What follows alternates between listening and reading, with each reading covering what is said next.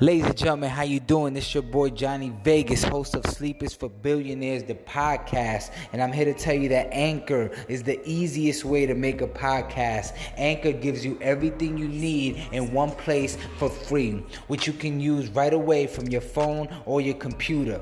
Creation tools allow you to record and edit your podcast so it sounds great. They'll distribute your podcast for you so it can be heard everywhere. Spotify, Apple Podcasts, Google Podcasts, and many more. You can easily make money from your podcast with no minimum listenership.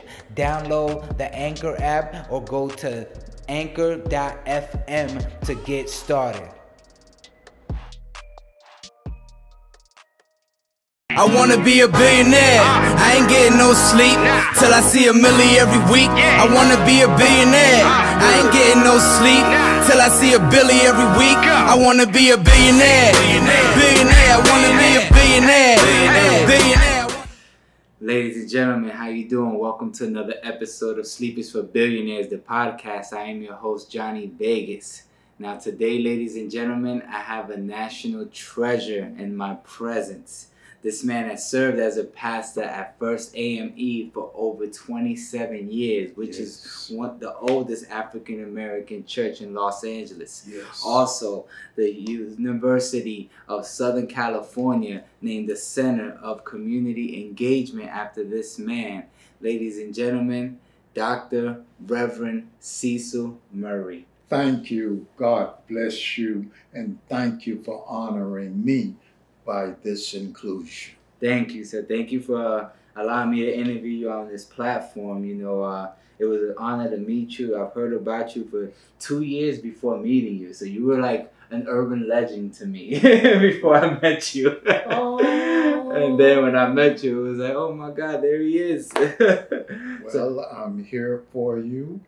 And if there's any time that you can use a prayer, I'll include you in my 6:30 sunrise prayers each morning. Oh, awesome, awesome. Well, we'll definitely get a prayer before we exit. Davis. Thank you, man. Thank you. Right. So how are you doing today? Blessed. Every day is a good day. I may not be a good person, but I know enough good persons that I can find role models like you. Keep on keeping on. I try, definitely.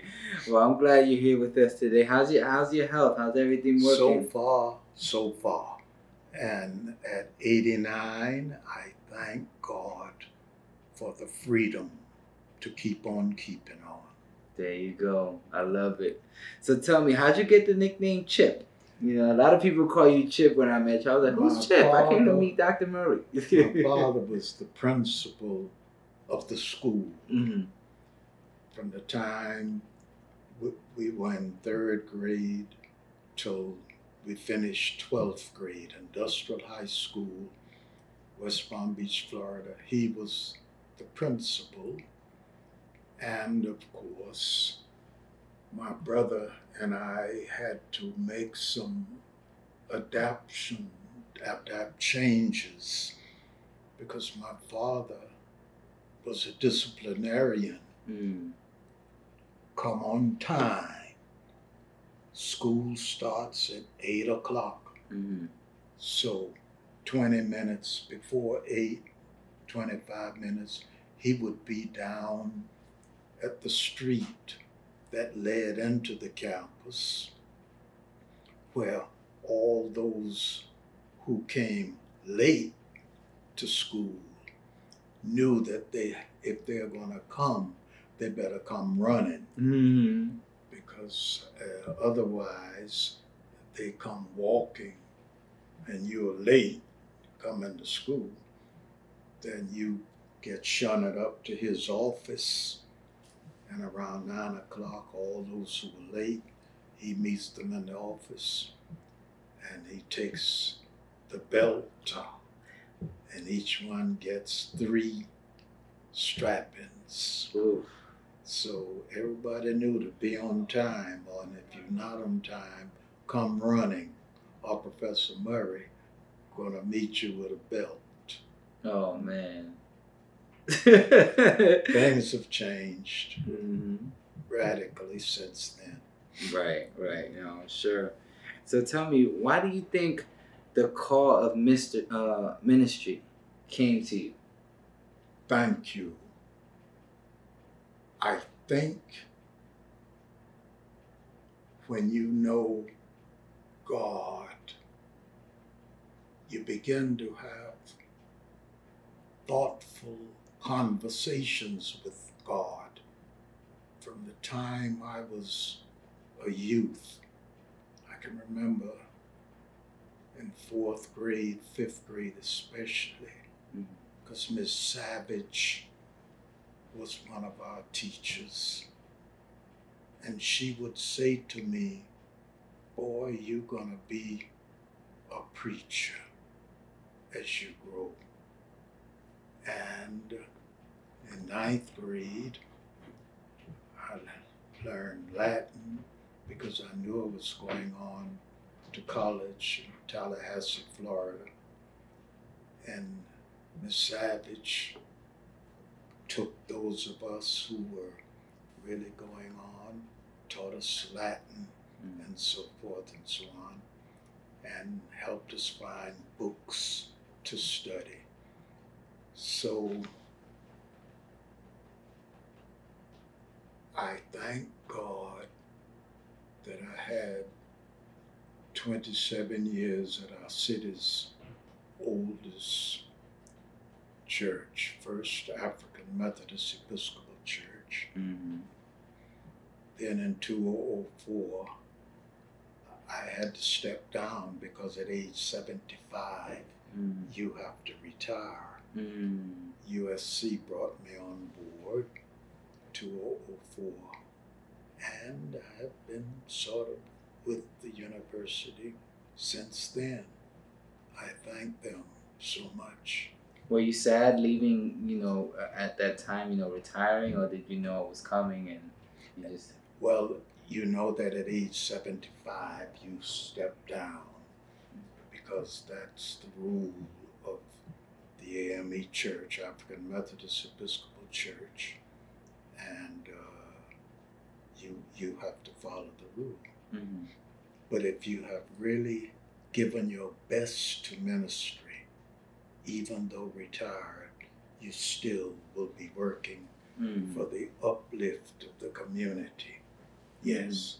Okay. The church simply must take itself beyond the walls, because the church exists within the walls, yes, but the church also exists beyond the walls. Therefore, the church has to be sensitive beyond the walls. Take prison confinement. Black males lead America in prison confinement. 50% of those in prison at this tick of the watch are black males. Black males lead America in homelessness, and America leads the world in homelessness. Some 3 million at this tick of the watch homeless. Why do you think that is? It's a good question. I would ask, why would it not be? Why is it not worse than it is? Because we are the most powerful nation on the planet. We're the richest nation on the planet. But why do we lead in homelessness and in prison construction and prison confinement?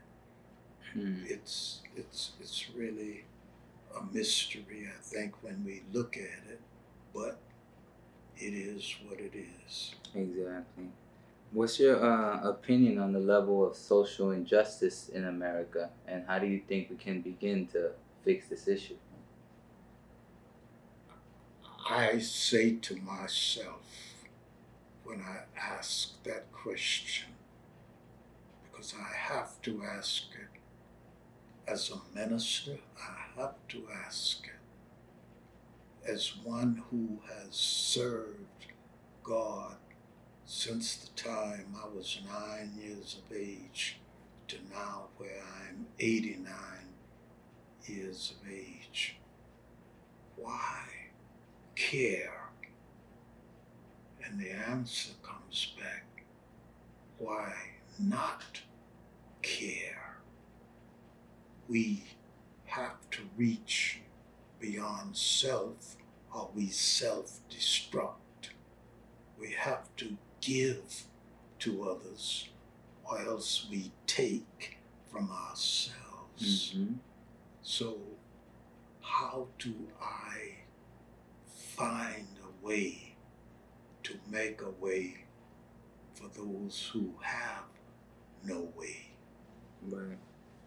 It's the challenge that we in America are called upon to meet, because we have the wealthy class.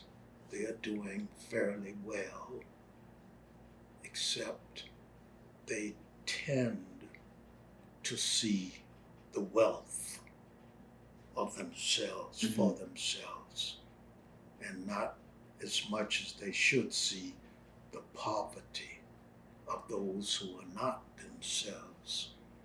And I hope that we will continue as a nation to reach beyond self. So, tell me, and I know you may not have the answer to this, but how do we as a people, avoid self-destruction in the face of adversity? Beautiful question. How do we avoid adversity? Self-destructing in the face self-destruction. I think the cue is self, because we can be rougher on ourselves than enemies can be on us or ourselves. Somewhere you have a conversation with yourself. It may be after you finish high school. It may be while you were in college or when you finish college. It may be after you've been confined in prison and are now set free. Because with black males, 1 out of 14 has been in prison. With white males, is 1 out of 22.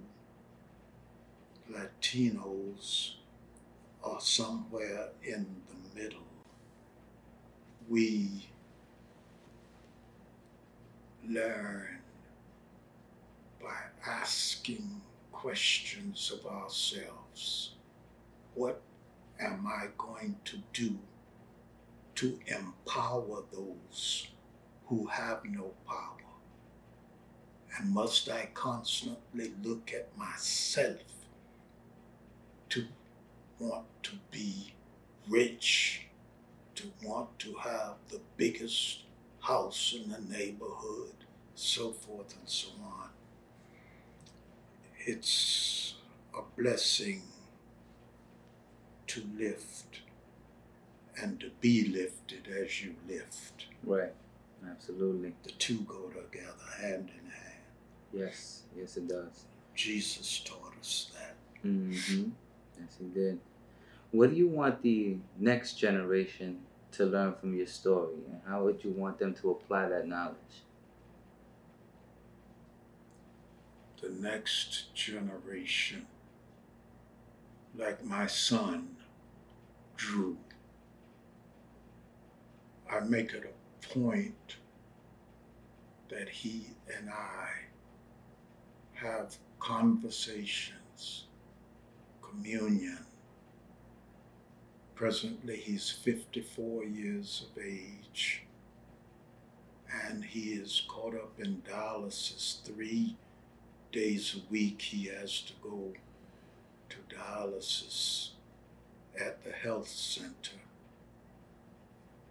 I am so proud that he is aware that his health is a challenge, but he's grateful to God that he can reach beyond himself to lift others who are in jeopardy, in crisis.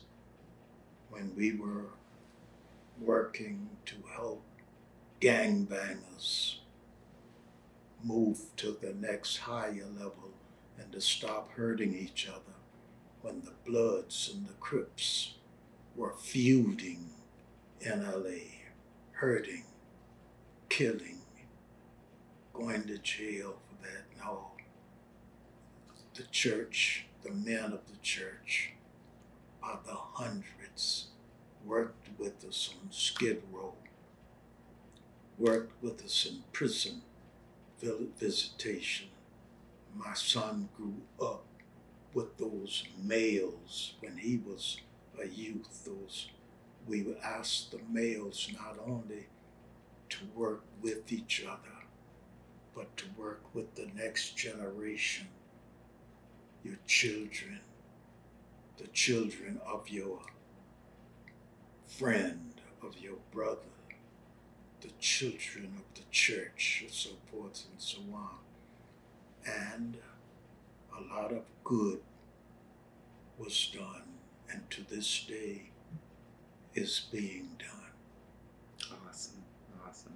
Tell me, how do you feel the city can, how can I say this? You're familiar with Nipsey Hussle, correct? Who? Nipsey Hussle. He was a rap artist in the city of Los Angeles, and he was gunned down by a fellow gang member. Yes. But he was very influential in the community. Precisely. Yeah, and I feel like this. I'm not originally from LA, but I felt the energy, took a shift downward when he passed away. Unfortunately, and I just want to know, how do you feel the city can not get over, but really heal from the losing of someone that great that was a leader? I think healing will start with the decline of police killing of unarmed black males, because the shooting of black males has become one of the greatest challenges that America faces, because policemen don't exist to kill. They exist, if anything, to enhance life, to protect life. And the shooting of black men by police was one of the challenges that America truly faced, and even Trump had to admit that he might have done more as president. Congress,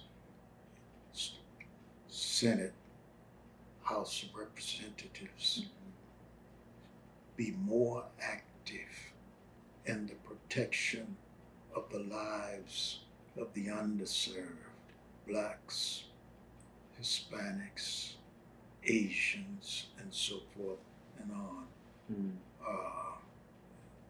And this is great because white America is beginning to speak out about the situation instead of saying we are white America. Right, exactly. Tell me, why do you think many faith leaders are under-resourced and under-supported? What kind of leaders? Faith. That's a very good question. 98% of Americans believe in God. This is an example of responding to your question. 98% of Americans believe in God. And yet, in American churches of every denomination, there is a 60% dropout rate. 98% believe in God, but of that 98%, 60% I believe in God, but I don't believe in God's church.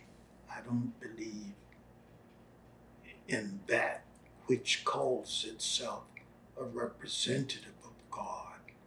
So they drop out of church attendance, church affiliation, and now the church has to reinvent itself, or else the pews will continue to be empty.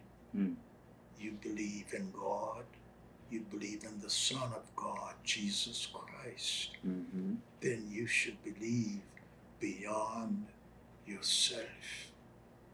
And if you love yourself, then you love your neighbor as you love yourself. Otherwise, just loving yourself is idolizing yourself. And pretty soon, you self-destruct. You not only destroy your neighbor, but you destroy yourself. Interesting. No, I totally agree. You know, tell me, what have you learned from your own journey? You know, throughout this time, all these 89 years, what have you learned? I have learned to put the mission ahead of the me. I have developed what I call the 5 M's, and they have been a guide in my life for the last 50 years or so. 5 M's: mission, membership, money, maintenance, and morale. And me is a part of morale, but it comes last. The mission comes first. As a minister, the membership comes with the mission. Then money, you can't do good for people without money. So with the church system, you want to include money that is used for the homeless on Skid Row, money that is used to help prisoners being freed find jobs and find job training. So mission, membership, money, maintenance, and morale, the 5 M's that control our lives. Gotcha. And you use this method to bring the church Yes. up. You know, so tell me, you know, since you use that method to bring the church up and uplift everyone and, you know, grow it from a small congregation to a mega church, did that exceed your expectations? You know, at First AME, did the expectation you had for First AME, did it exceed your expectations? No, because I think with every human being, there is the capacity to do evil. And there's the capacity to do good. If you are a minister, you want to enhance doing good. Because doing evil is very simple. Doing good takes extra labor, extra care. Jesus gave his life on the cross doing good.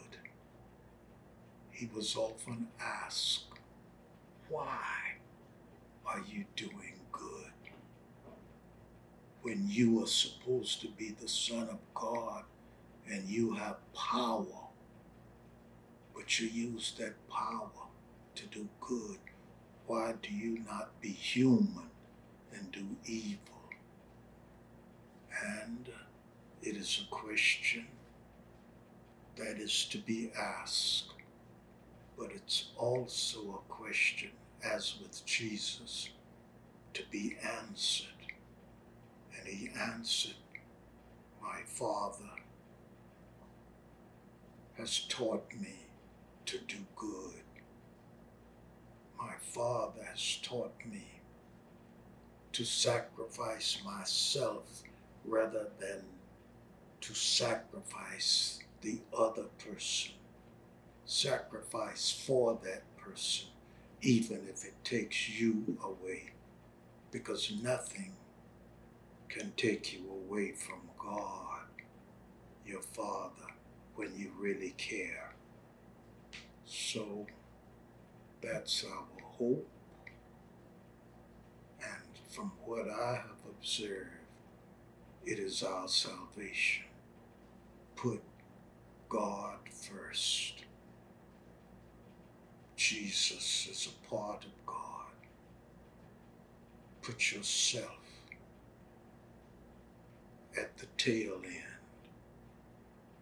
Put them first, and they will give you the energy and the power to help those who cannot help themselves.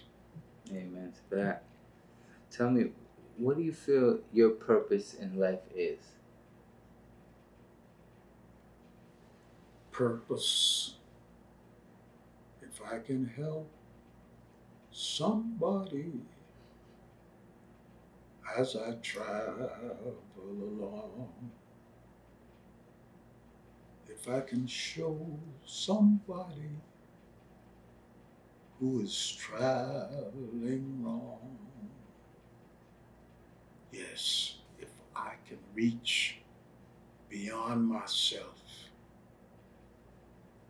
to you, my neighbor, to you, my brother, my sister, to you who are seeking employment,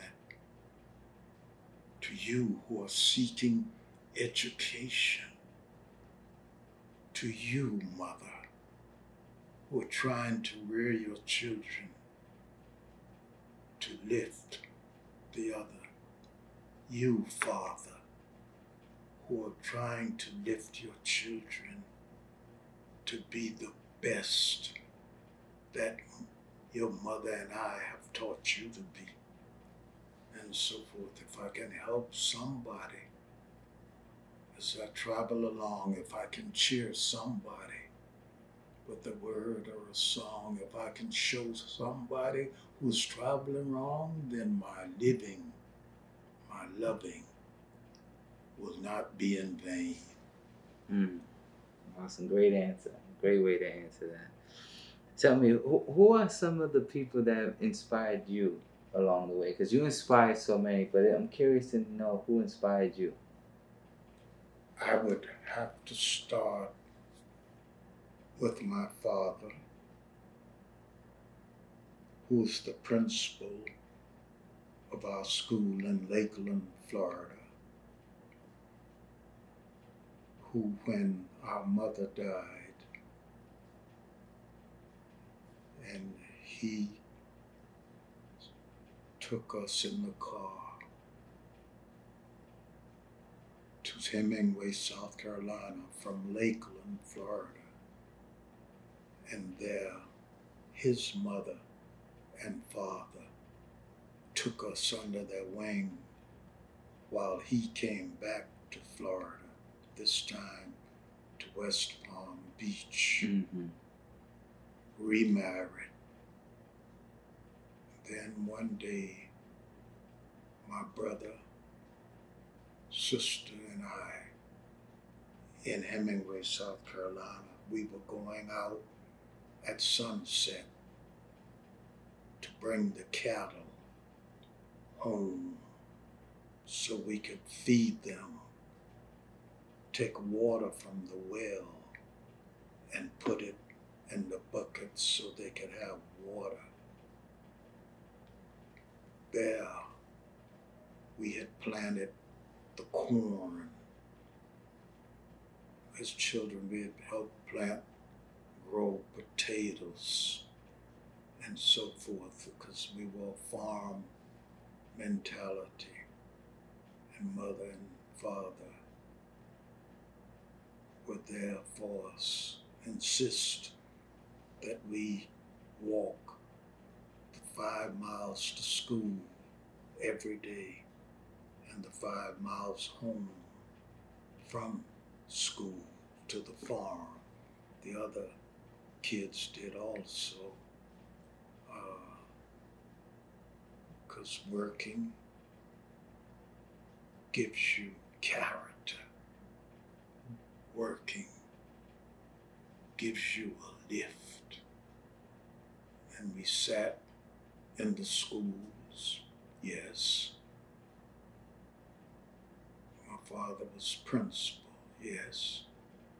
We walked home, coming along a river that ran the whole way from where the school was located to where we lived, and so forth and so on. So we had a map from the earliest time when we were just growing up. Follow the river, you get home at night, light a candle, put it in the window, so that those who were coming could have a guide as they made their way home. Neighbors would put lamps in the window. Okay. Do you think it's fair to mention you amongst, Malcolm X and Dr. Martin Luther King? Because in my eyes, with your history and everything that you've done for the community, you're definitely an extension of what they could have been if they were still alive. So do you think it's fair for you to be mentioned amongst those names as well? The 60s, the 1960s, were a major turning point in civil rights for African Americans in America. I remember as a child, the farm mentality, the elementary school mentality. I remember few teachers who didn't say to you on the first day of class, "Now, all you children, pay attention, because you're going to learn in my class. You're going to learn." And they stuck with it. This was love. Seldom was the teacher in need of a switch. Occasionally, parents, mom, dad, would send you out in the backyard at home to get a switch out of the tree. And you knew better than to bring a little branch. You better bring a switch, climb up in that tree and break off a branch and bring it in here, Because when you get in the house, mom, dad gonna have you turn your back to them and bend over. Mm-hmm. Oh yeah. Oh man, I do not miss those days. Yes, Yeah, indeed. man. So, at 89 years old, doctor, tell me, what do you do for fun? Like, what are some of your hobbies? What do you do on your day off? Well, one of my hobbies is playing chess. Oh, favorite game. I love it. Oh, that's great. That's great. And to keep from bothering another person playing against me, when I got out of the Air Force, started getting these chess sets that you play against the system. Mm. It is a mechanical system, and it really would teach you how to play a good game, because the mechanical system is geared to make you a winner, learn, grow, and it becomes a great hobby. Playing bridge is a secondary hobby, but I never got hung too much on cards. Mm-hmm. Hey, me neither. Chess is my game. But no, I truly feel chess is the game of life. It teaches you sacrifice, how to be 10 steps ahead. Yes. And and how to use your pieces accordingly to your advantage. Yes. So that's definitely right. We should definitely play a game sometime. I spent a year when I was in the Air Force. I spent a year at Thule Air Force Base, Greenland. I'm looking now that Trump is looking at obtaining Greenland as a portion of the United States. Mm. It's going to be a little rough to get Americans to accept it, and they're not taking it too seriously. But Thule, Greenland is at the top of the world, at the North Pole, and being in the Air Force and having become a first lieutenant, I was moved to be stationed at Thule Air Force, Greenland. That way we could stop Russia, we could stop China from coming across the Arctic Circle to come down through Canada to bomb America, because we used the two-seated jet fighters pilot the radar interceptor, pilot in the front seat, radar interceptor officer using radar to shoot down the enemy planes that would be coming over the North Pole, coming down through Canada to bomb America. We would take off and using radar shoot them down until pretty soon Russia no longer would attempt, China would no longer attempt.